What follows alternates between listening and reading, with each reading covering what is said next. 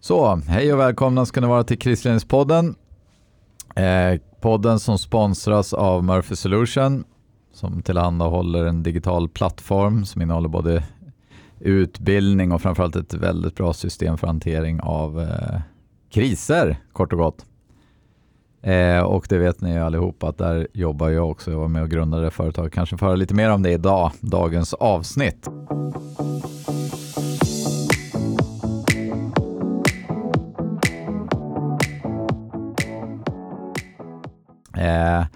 Vi har också med oss idag Jenny från Aktuell Säkerhet. Välkommen till podden. Tackar, kul att vara här igen. Ja, vårt riktigt specialavsnitt som vi ska dra idag inför sommaren.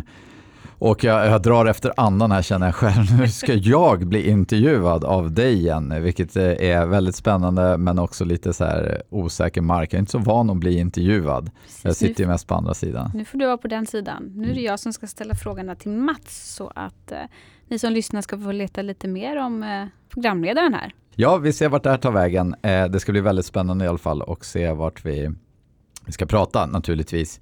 Kris och lite grann hur jag ser på kris. Ja, men det ska bli spännande. Jag ser fram mycket mot det. Ska vi börja? Ja, det är inget att vänta på. Vi kör.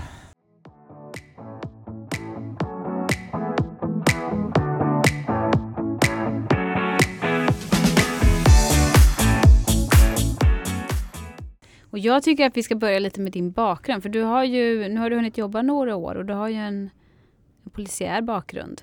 Ja. Innan du blev företagsledare. Ja, och jag är inte ens riktigt företagsledare där. Men jag drar den lilla korta introduktionen. Jag blev polis i slutet på 90-talet. Jobbade för det första inte alls så där supermedvetet val. Jag halkade in på polisen lite på ett bananskal. Man hade haft polishögskolan stängd ganska länge och sen sökte jag då i den första omgången. Men det var ett fantastiskt yrke för det första. Så här, verkligen ett ställe där man på riktigt kan göra skillnad. Jag tror det är så här, samma känsla man kanske känner om man jobbar inom vården eller vissa andra. Så här, att man verkligen känner att om jag gör ett bra jobb kan det göra stor impact på många människor som har varit med om allvarliga saker helt enkelt. Mm. Så då började jag med det och jobbade ett par år ute i Botkyrka och senare i Västerort. Jättekul att vara en klassisk utryckningspolis. Jag trivdes väldigt bra med det. Sen sökte jag till något som heter fortfarande idag heter Nationella insatsstyrkan och blev antagen där i början, typ 2003 kanske. Mm. Och hade en fantastisk tid måste jag säga. En av de i särklass mest, jag hittar något bra ord för det. Ja, men det är absolut bästa arbetsplatser jag har varit på. Helt fantastisk upplevelse. Både då arbeta där som liksom operatör. Superintresserad av bombteknik. Så det höll jag på med mycket. Tyckte det var kul. Och efter några år där så började jag jobba på utbildningssidan. Du kom in tidigt. För det känns som en viktig grej för dig. Det är det här med utbildning och fortbildning. Ja men verkligen. Jag tänkte ju typ bli lärare. Jag sökte parallellt när jag sökte till polisen sökte jag också till lärarutbildningen. Jag skulle bli gymnasielärare i svenska och historia var min plan. Sen blev du polis. Så blev det istället. Men jag bara tänkte om man fick pausa lite där du sa att det här var din absolut bästa arbetsplats. Och det blir man lite intresserad av. För polisen får ju ändå rätt mycket skit om man kollar rent medialt, arbetsplatsmässigt och så här. Vad var det som var så bra? Ja, vad var det som var så bra? Det var... Ja, men dels var det ju stimulerande arbetsuppgifter och det vi var ju som en prioriterad enhet som hade liksom hyfsat gott ställt i alla fall med nationella mått mätt. Men det var inte det som var grejen. Vi la alltså ganska mycket tid på vår arbetsmiljö om man ska säga det så. Vi hade avsatt tid, vi jobbade med ledarskapet, vi jobbade med teamutveckling, vi la mycket tid på det som många upplever som uppskattade. Det som var väldigt viktiga för oss naturligtvis också. Vi insåg att det här är en viktig framgångsfaktor. Att teamen måste funka, vi ska in i farliga, svåra situationer. Vi måste få avsätta tid för att hitta konstruktiva sätt att lösa konflikter. Utveckla teamen till inte bara bli någonting som ser okej ut på pappret utan verkligen på riktigt göra det. Det var naturligtvis en jättestor del av varför man trivdes så bra, tänker jag. Ja, men jag tror det är så här, den yttersta framgångsfaktorn var att vi la tid på det och hade duktiga ledare. Vi rekryterade inte de cheferna kanske på papper, utan folk var med och fick tycka till, selektera fram de här som sen blev gruppchefer och insatsledare och så. Det var liksom en stor process. Det var också en stor process rekryteringen, vilket gjorde att vi kunde liksom granska folk väldigt, väldigt noga innan de kom in. Vi kunde forma avdelningen på ett väldigt, väldigt positivt sätt. Så ja, det var en otrolig, och som också förstod vikten av kompetensutveckling, om de ska glida över till det. Där vi för det första kunde avsätta ganska mycket tid för kompetensutveckling. Sen det var inte lätt alla gånger. Ibland kom det jobb emellan. Mina planer fick strykas hela tiden. Hur jag hade tänkt och planerat, för det kom in en massa jobb. Men kompetensutveckling var så rotat i DNA-t. Jag tror man kan likställa lite med så här Försvarsmakten. Så här, man förstår vikten av att träna och förbereda sig. Och få lägga den tiden. Få låta det kosta. Det var unikt, och det gör att när man är i ett sånt stimuli där alla har ett så här fokus av att det är viktigt att vi blir bättre hela tiden, det är viktigt att vi hittar bättre sätt att göra saker och ting på, och alla drivs av det. Det är en otrolig känsla av att utvecklas, få inre motivation av sådana saker. Men jag tänker, det som ni gjorde, alltså när ni väl var ute och gjorde saker, så kan man väl säga, det handlar ju om ett skarpt läge.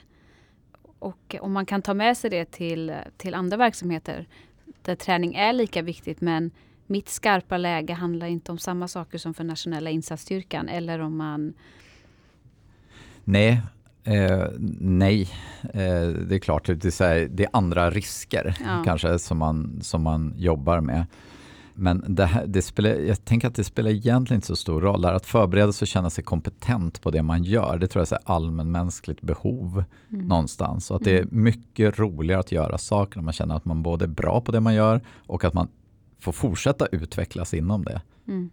Jag tror det är ganska lågt hängande frukt för många organisationer att lägga lite extra tid på det här. Att liksom satsa på fortsatt kompetensutveckling och bygga liksom ett lärande klimat. Det ger så här många fördelar. Alltså, man blir kvar och man trivs så på något sätt. Det har jag sett mycket i alla fall. Så jag började jobba med utbildning. Det var i alla fall det jag gjorde. Jag blev instruktör där och började intressera mig för hur gör vi det här på bästa sätt. Även om vi hade mycket tid för träning, mycket tid för utbildning, så vill man alltid ha mer. Det är alltid så här, man kan alltid bli lite bättre. Så det handlar också om att göra det man gör effektivt och bra och spot on. Så jag började läsa också pedagogik, och jag läste mycket inom området övningsledning och så, för att se också hur vi kan utveckla vårt pedagogiska system. Det är en så här fråga som jag fortfarande tycker är så här superintressant. Hur kan vi bygga de bästa instruktörerna? Hur kan vi rusta utbildningsorganisationen för att förstå lärande på djupet? Så och sen blev jag till slut utbildningschef där och kanske jobbade lite mer på mer strategisk nivå för att förstå hur vi systematiskt bygger. Så från att liksom lära en enskilde till olika färdigheter, som mer tittar på systemet och hur systemet kan utvecklas, hur vi optimerar utbildning på lite mer systemnivå, och också då i samverkan med andra. Sällan man jobbade helt själv, utan ofta var det i samarbete med andra enheter inom polisen då. Bygga bra förutsättningar för att det räcker inte att en har tränat jättemycket, utan så måste vi träna tillsammans också. Så att det var väldigt många sådana tankar som jag fortfarande idag, man blir aldrig fullärd på det, men det är tankar som intresserar mig väldigt mycket och jag tycker det är väldigt så här roligt att jobba med. Det låter som att du har liksom fortsatt på det spåret som föddes där. Ja, men lite vägen. Så är det. Det hänger med, absolut. Men vad gör nationella insatsstyrkan? Eller vad gjorde den när du jobbade? För det är såklart, det har ju hunnit ändra sig. Det har säkert ändrat sig. Jag har inte så här stenkoll. Det är typ 8 år sedan jag slutade där. Så jag kan bara kort beskriva det. Men i huvudsak så är det en enhet som ska användas om vi får en terrorhändelse. Och det var ju det vi kanske tränade mest för.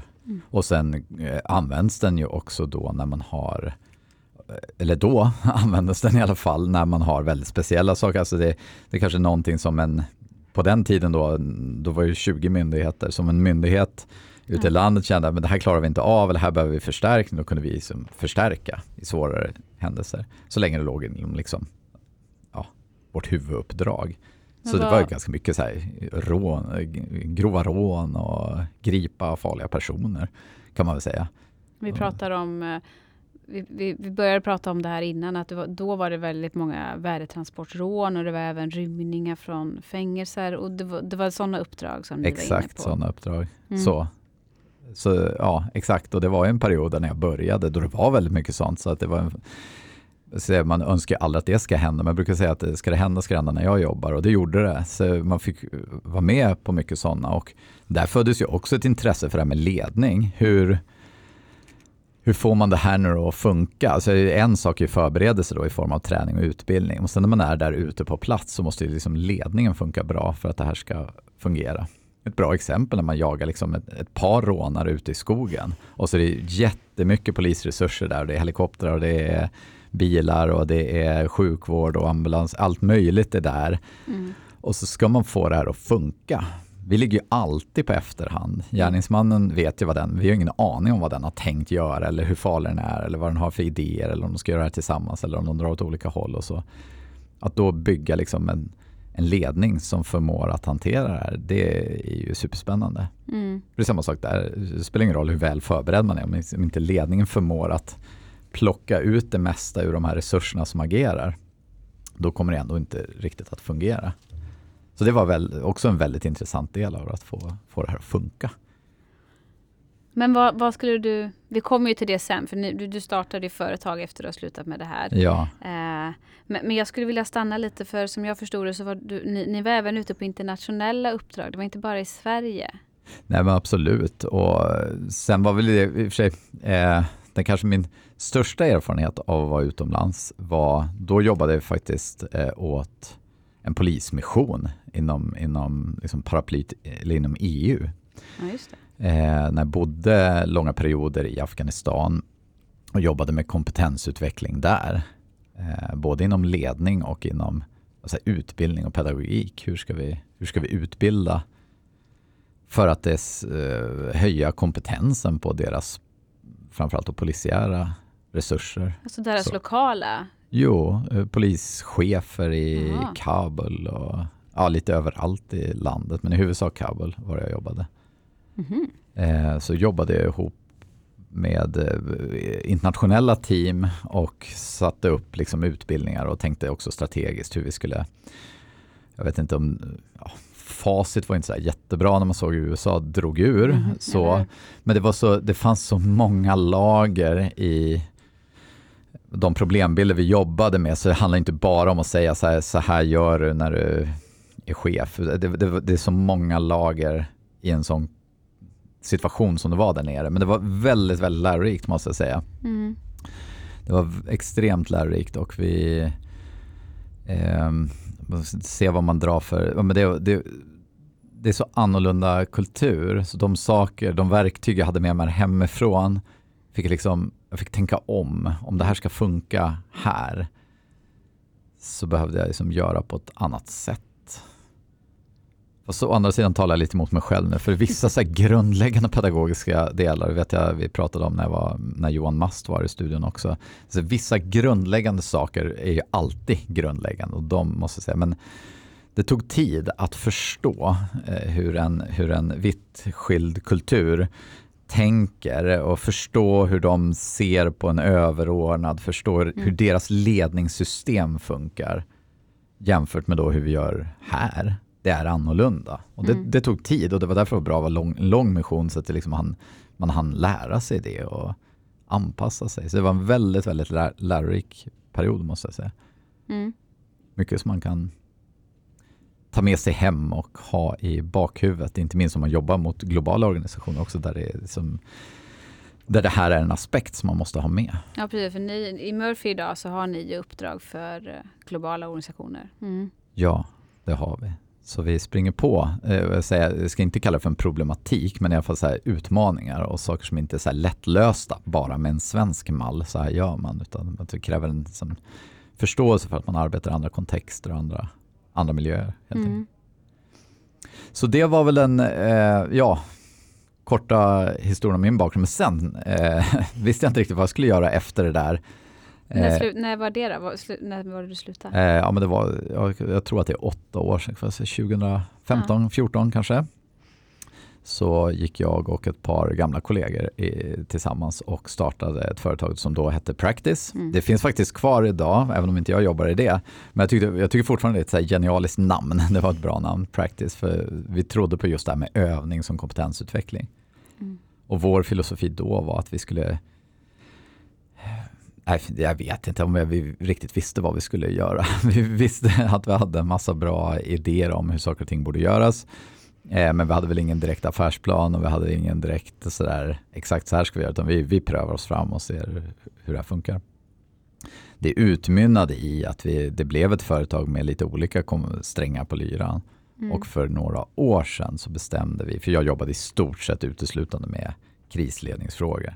Då bestämde vi att dela upp bolaget och det blev då den del jag tog över, eller jag och mina kollegor tog över, blev Murphy Solution. Så sen några år tillbaka, jag kommer inte ihåg hur många, 2-3 år sedan, så är det vi är. Och Murphy Solutions, då är det krisledning som är... Ja, Murphy Solution bygger på 2 ben kan man väl säga då. Den ena är att vi har konsulter som jobbar med krisledning. Både liksom förberedelser, göra planer, utbilda och öva. Vi har viss skarp, alltså en jour. Så ibland när det händer händelser så kan vi också vara med som rådgivare, eller vi kan till och med kliva in i en krisledning och arbeta och stödja det arbetet. Och sen så gör vi utvärderingar. Väldigt så här kortfattat vad vi gör på konsultsidan. Och där jobbar jag idag ganska mycket som senior rådgivare. Så. Och så har jag ett ben till. Och ett ben till. Ja. Och det är att vi har börjat utveckla digital teknik också för det här. Det trodde jag aldrig skulle hända, att jag skulle vara inblandad. Jag är ganska teknikfientlig egentligen. Digital teknik för krisledning. Ja, exakt så. Det började faktiskt, det är en historia, jag tycker det är en ganska rolig historia. Det började med, det första var en insikt. Det var, jag stod och tittade på en krisledningsgrupp som arbetade och stod och tittade på den här whiteboarden som finns i det här rummet. Och tänkte så här hela tiden, var den här whiteboarden är viktig för det här arbetet. Och så skulle man dela den här liksom informationen med någon annan. Då var det någon som tog ett foto på den här whiteboarden och skickade till nästa och säger så här, det måste finnas någon digital lösning för det där. Där väckte sig som ett frö, att det borde finnas. Jag kommer ihåg att jag också gick ut på marknaden och tittade, för jag tänkte jag kan bli återförsäljare av ett sånt system. Men jag hittade inget sånt system på marknaden. Sen gick det en tid och så var det en annan uppdragsgivare som hade hört mig prata lite om det här och sa, men vi är nog som intresserade av att kanske titta på att utveckla det här tillsammans. Och där startade den resan då. Min grundinställning brukar vara så här, hur svårt kan det vara? Och det var inte så här supersvårt. Vi tog fram själva produkten, det gick ganska fort. Men sen allt runt omkring, när jag började förstå vad det är med IT-säkerhet är och att man inte bara kan ta en grej och stoppa ut på nätet. Det var där det tog tid, och också att kommersialisera det här. Så. Men det är fröt. Det är det systemet som ni nu kallar... Ja, alltså det heter Murphy-plattformen. Det heter Murphy-plattformen, kort och gott. Kort och gott. Det består av 2 delar. Det ena är mer en trainingdel där man kan utbilda sig. Det rullar utbildningar hela tiden. Och den andra delen är ett liksom operativt system. Så jag kallar det för en digital whiteboard kanske, även om det är lite förenklat. Ja, men ett system som stödjer den i hanteringen, som också är väldigt lätt att dela rent digitalt. Alltså vi kan låta någon annan gå in och läsa den där istället för det här fota whiteboarden. Det gäller bra handstil om det ska funka. Men det som är roligt med systemet rent generellt är att det är 2 saker som jag tycker har varit så här gett effekter som vi kanske inte riktigt hade gått och tänkt på. Det ena är de som går de här utbildningarna. Det är att det är lätt att erbjuda de här utbildningarna till många. Man kan göra det och man kan göra det ganska ofta. Det är ganska korta utbildningar, men det är också det är tempo, det väcker nyfikenhet och intresse i organisationen.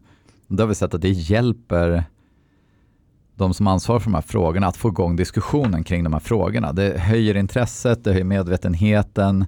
Det är inte utbildningen i sig som gör, utan det är det här att vi får in det i vardagen på något sätt, vilket jag tycker har varit extremt positivt.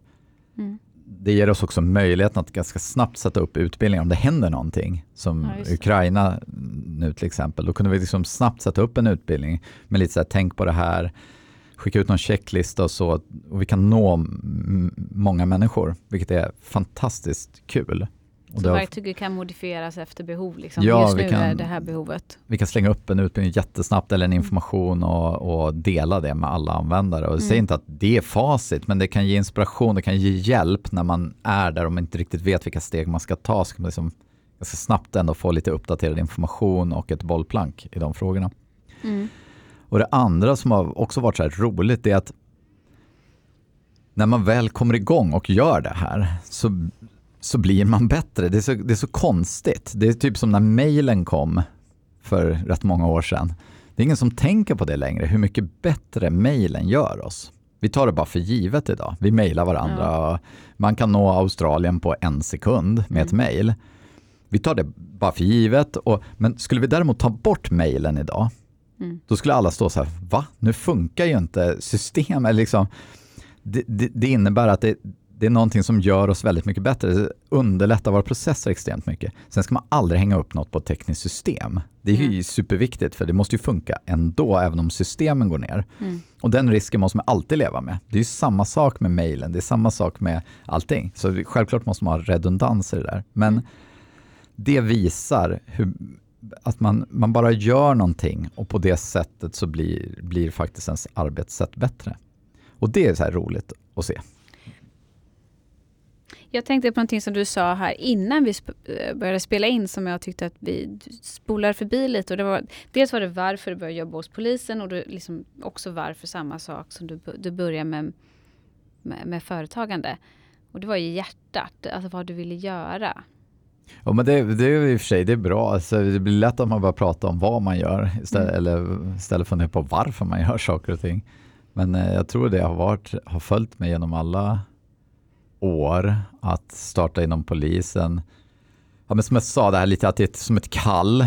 Lite samma som jag tror viss vårdpersonal och så känner att det är så här, man känner att man gör skillnad. Det tycker jag verkligen så här, det gör vi fortfarande.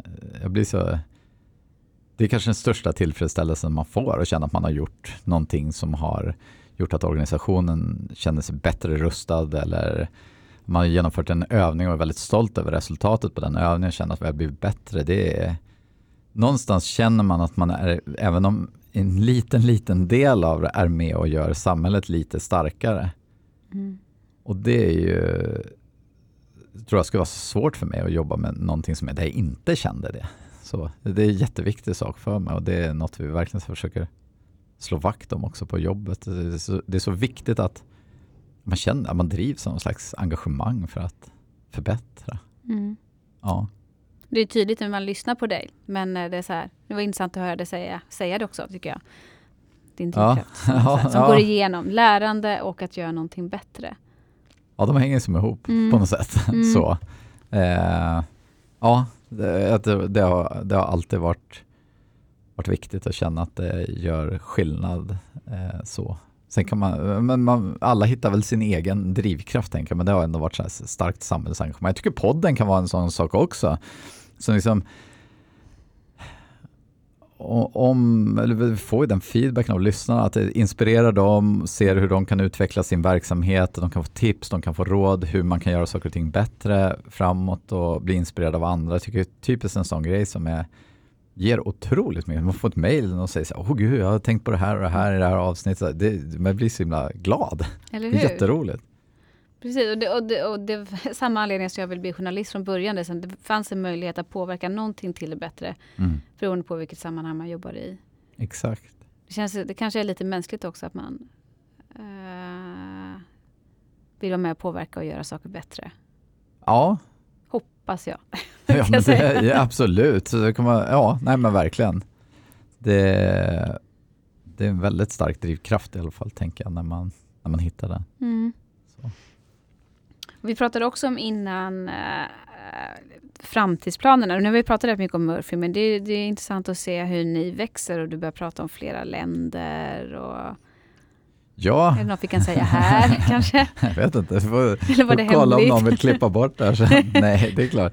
Vi tycker det är jag har verkligen en idé om att ibland tenderar vi att komplicera de här frågorna för mycket. Och det tycker jag har varit en av våra framgångsfaktorer. Att jag ser inte att man ska förenkla till den grad att det blir... Alltså, det här är komplicerade frågor. Det har stor respekt för. Men man får också ställa det mot hur mycket tid och förberedelse man har på att jobba med det här. Om inte de två matchar varandra, har man väldigt mycket tid att förbereda sig så, då kan man komma upp till otroligt skarpa nivåer och man kan bli väldigt, väldigt vass. Men har man inte den tiden, då måste man hitta det viktigaste. Ofta är det så att den här regeln så här, det tar 20% att nå 80% kapacitet, men de sista 20 är väldigt avancerade. Man kan hitta de här sakerna, men gör de här sakerna så blir det i alla fall väldigt mycket bättre. De lägst hängande frukterna, det är jag vet inte vart jag ska komma med resonemanget, men det tycker jag har varit så här vår ledstjärna, och det tycker jag har fått väldigt mycket positiv respons för. Att vi vet vad vi pratar om, men vi försöker också paketera och göra det så pass enkelt att det går att lära sig, att man hinner lära sig, man hinner förstå.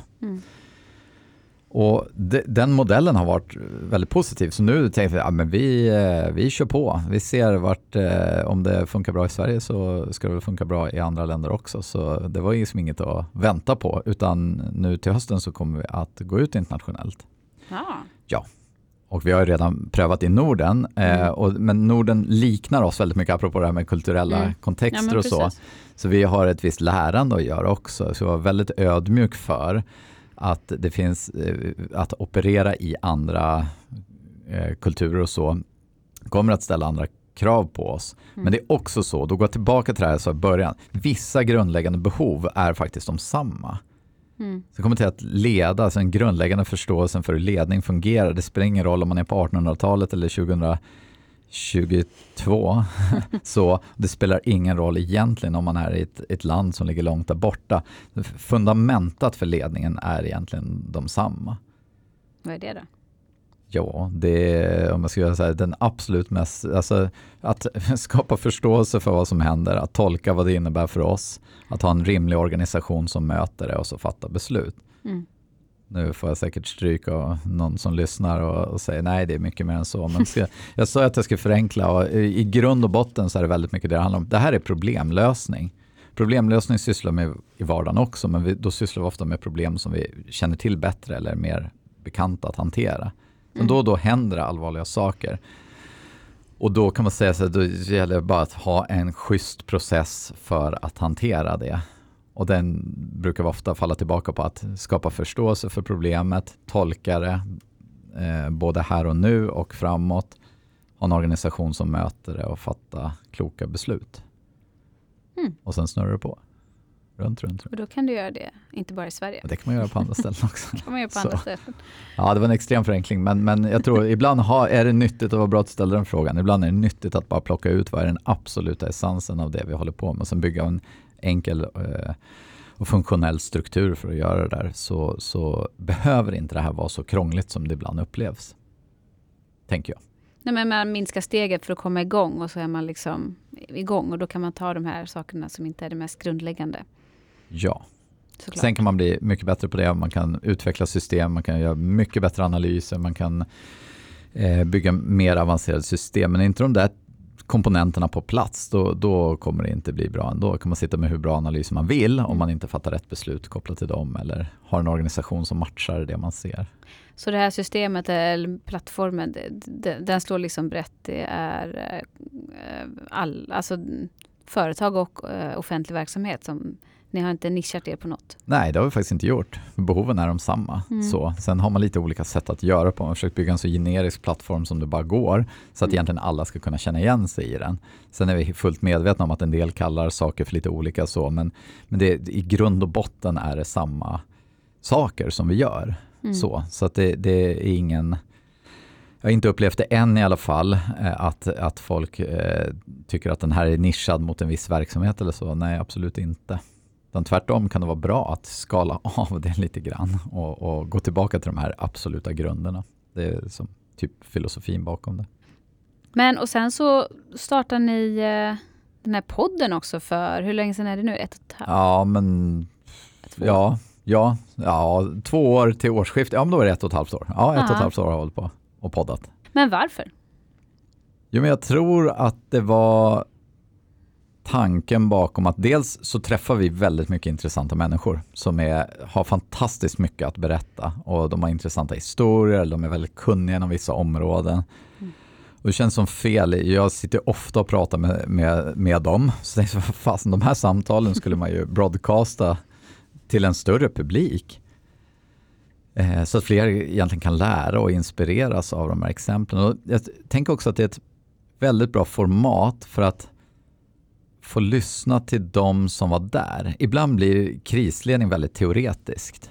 Så, ja. Men man behöver få höra hur låter det omsatt i en händelse då? Vad gör man rent faktiskt? Och det är lite mer så tänker jag. Att det finns så många människor som har varit med om så mycket i olika krisledningssammanhang. Att få höra deras historier och försöka koppla ihop teorin med praktiken. Det var som tanken. Så. Och sen har det bara rullat på. Det är så superkul och det här är liksom mina bästa dagar i veckan. Jag åker iväg till poddstudion och får sitta och träffa någon spännande människa och prata med den. Och jag tycker det är jätteroligt faktiskt. Så podden, den ser du att den kommer också fortsätta och utvecklas och vara kvar? Den kommer absolut vara kvar. Kommer den vara. Ska ni ta den internationellt också? Ja, vi har redan börjat grubbla på det där. Jag har lite ångest för min engelska debut, men jag tror att det kommer gå helt okej också. Men vi har verkligen pratat om det och det är väl något kanske också till hösten så vi ska titta på och bjuda in lite internationella gäster också och också nå en bredare publik om vi kan inte bara prata svenska hela tiden. Nej men precis och som sagt när ni kommer på nya marknader kommer ni springa på andra folk. Exakt. Så att det är högst troligt skulle jag vilja säga att det framöver kanske kommer varvas lite grann i alla fall med lite olika svenska och engelska. Och då kan man ju också få önska. Jag tänker alla som lyssnar här är jättevälkomna med tips som den här personen skulle göra sig ypperligt. Och då kan man tänka både engelska och svenska såklart. Det kan man absolut göra och det skulle vara väldigt bra. Nu kommer vi ta ett litet sommaruppehåll här och då ska vi planera hösten.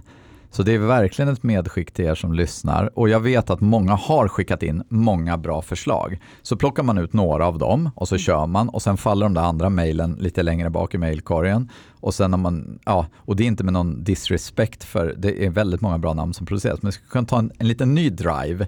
Så det är även ni som har tipsat tidigare och känner men den där kom inte med eller jag fick ingen respons eller så, dra gärna en kontakt till. Så det är bara att vi inte har hunnit med skulle jag vilja säga. För vi får ganska mycket bra tips. Men nu var det länge sedan vi pushade för det. Så jag ska nästan dra ut det nu och säga så här, ni får hemskt gärna komma med. Och då egentligen både kopplat till folk som har varit med om mycket och stor erfarenhet. Eller som är teoretiskt väldigt duktiga. Som kan ett visst område. Har nördat ner sig i någon superdetalj. Så ska vi nog kunna bränna av en timme med den också, tänker jag. Eller hur? Det finns så många. Men vad tänkte jag på? Tanken lite med det här avsnittet var ju att vi skulle få lära känna Mats. Han lyckas ducka de frågorna. Och Murphy. Jag pratar lite polis, men liksom den här röda tråden, för det har vi också nämnt tidigare att det är lärande. Då tänker jag att podden också går i den tråden. Men och även Murphy. Allting handlar lite om lärande, vilket man märker när man pratar med dig. Att du vill lära dig något nytt hela tiden. Ja, och det är väl det man kanske har minst tid för själv. Fast där är podden väldigt bra. Jag lär mig extremt mycket när jag sitter och pratar med andra människor. Och jag får nya idéer. Jag tycker bara det här senaste avsnittet med Niklas Laninge gav så här det öppnade helt nya dörrar hos mig som jag inte har gått och funderat på länge. Och det var ändå 2 veckor sedan jag lyssnat på det avsnittet, tror jag 3 gånger nu. För det finns någonting där som vi behöver plocka upp och som vi behöver ta med oss in när beteendevetenskap möter hur vi gör. Han pratade om ett begrepp som man kallar för situationens kraft. Att när vi ställs inför, och det är så oerhörd kraft i de här situationerna. När det händer någonting oväntat och så, då tenderar situationens kraft ta över det vi kanske lärde oss för några veckor sedan. Vi blir överrumplade av situationen. Jag tror han gav några exempel. När man går mataffären så har man ingen intention att köpa godis. Men sen när man står där vid godiset så situationens kraft liksom sköljer över den och så tar man den där godisen. Ja, just det. Och då pratar han om att man måste hitta triggers som aktualiserar det beteende vi vill ha. Och där är jag väldigt mycket inne på nu hur vi kan titta lite grann ytterligare på tekniken. För vi vet några sådana riktiga fallgropar som man ofta hamnar i när det kommer till krislägen. Särskilt initialt i en händelse. Nu ska vi se om vi rent digitalt skulle kunna bygga in några triggers i vårt system. För att säkerställa att de här allra mest grundläggande sakerna görs. Där är jag något på spåren. Jag har inte riktigt landat i det. Jag ska prata mer, tänker jag också, med Niklas, för han var väldigt inspirerande och har oerhört mycket klokhet att komma med där. Så att man blir glad när man lär sig något nytt. Eller hur? Det är lite det livet handlar om. Exakt. Hela tiden lära, inte sluta. Vi pratade också om, innan vi tryckte på inspelningsknappen, om en kris som liksom är allas kris. Och på något sätt då också blir ingens kris. Där vi alla har ett ansvar som du tycker att får inte den platsen riktigt. Nej, men just det, vi pratade lite klimat när vi satt där innan. Och det var också en sån här sak som jag går och tänker på när jag inte har något annat att tänka på. Så har man jobbat med risker och kriser hela sitt liv, så är det som omöjligt att inte reflektera lite över. Jag skulle inte säga att det är en klimatkris, för det är det. Alltså, klimatkrisen har inte skett. Det är ju en potentiell kris som står framför oss. Eller som vissa säger att det kommer att bli stora förändringar i alla fall. Den frågan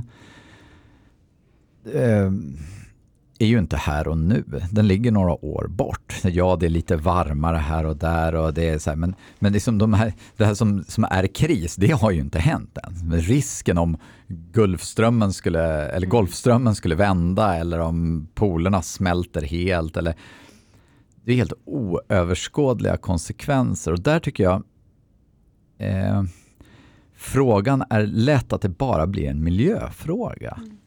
Så vi pratar om det ur miljöperspektiv, och den är nog så viktig, absolut. Men mig då som kommer med säkerhetsfokuset, det gör säkert jättemycket idag där. Men jag tror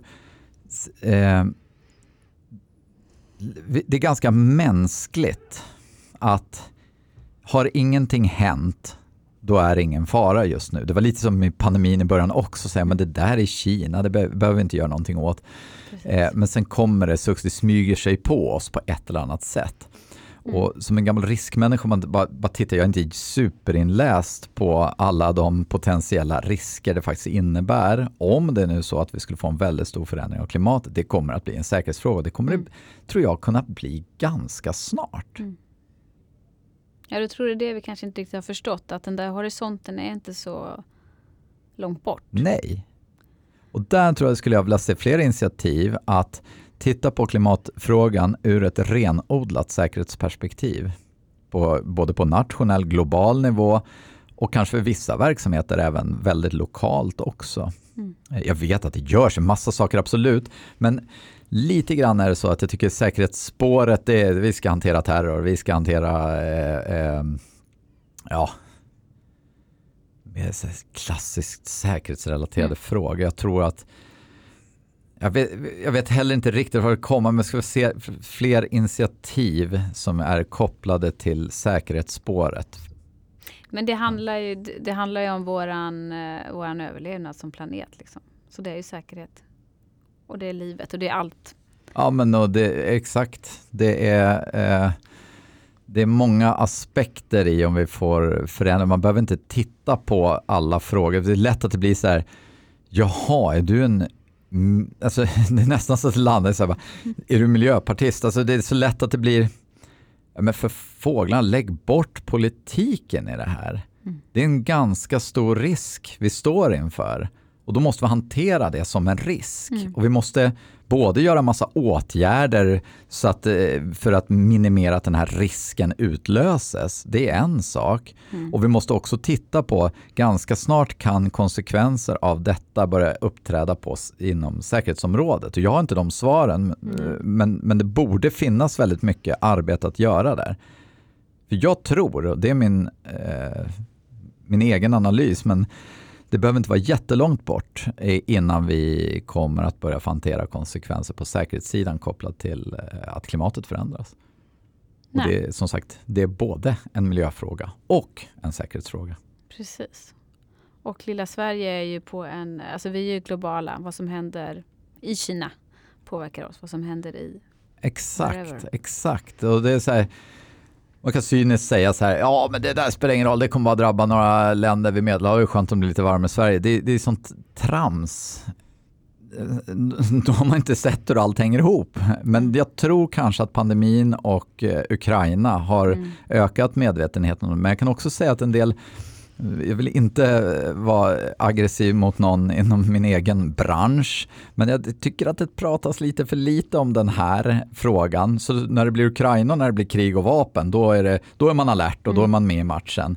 Men när det kommer till de här frågorna som kanske drivs av andra personer, då är det som, ja, det där är som miljöfråga. Men nej, det finns så starka kopplingar också till säkerhetsfrågorna i det här. Så den tycker jag borde få lite mer utrymme. Har vi missat något? Jag kom på en grej till som jag hade lovat någon lyssnare faktiskt. Och det var att ge några boktips. Så här, lite sommarläsning. Och den första boken, och det är säkert många av er som redan har läst det, men ni som inte har gjort det säger jag bara grattis, ni har något jättekul att läsa framför er. Och det är ju tänka snabbt, tänka långsamt när det kommer till beslutsfattande. Det är ju en sån här, det är en liten bibel. Alltså den väldigt bra förklarar hur vår hjärna funkar när det kommer till att ta beslut. Den är bra, den har man mycket nytta av också när det kommer till att coacha inom krisledning och så. Den andra boken jag tänkte slå ett slag för är The Checklist Manifesto. Den vet jag att jag har tipsat om förut. En lite så här fördjupning för den som vill lära sig mer om hur checklister ska användas och när de ska användas och när de inte ska användas. Och där finns väldigt mycket matnyttigt och spännande att läsa den. Och som sist, ja, du hade en fråga på den direkt. Inte på den. Jag tänkte, när kommer din bok? Ja, vi ser. Vi hade ett bokprojekt på gång här, men det brann inne för att det så mycket jobb. Men den finns tillsammans med en medförfattare faktiskt i planeringsstadiet. Ja. Vad skulle den heta då?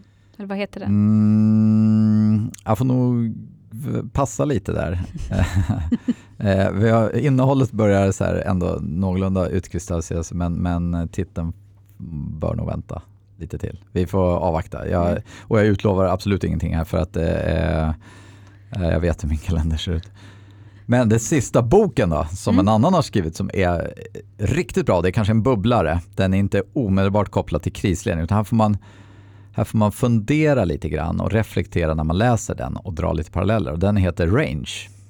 Kommer inte ihåg. Epstein tror jag han heter som har skrivit den. Jo, det gör han. Det är en helt fantastisk bok. Så How Generalists Conquer in a Specialized World. Oj. Där finns det, när man tänker på den, man läser den, man kanske behöver läsa den igen och börja reflektera, så finns det oerhört mycket klokt att plocka med sig in i ledningsarbetet från den boken också. Så den är, det var mindblowing. Mycket bra bok, verkligen. Nu har vi 3 bra tips till hängmattan också. Jag har inget att tillägga där. Jag ska läsa. Jo, läsa. Och så får man läsa långsamt. Aktuell säkerhet också, eller hur? Jo. Ja. Det goes without saying. Ja, eller hur? Det är klart. Ja, men nu då? Nu kan vi väl önska god sommar. Nu fick vi med boktipsen också. Tack för den här terminen. Tack för den här terminen. Tack igen, det var kul att ha med dig här. Kul att vara här.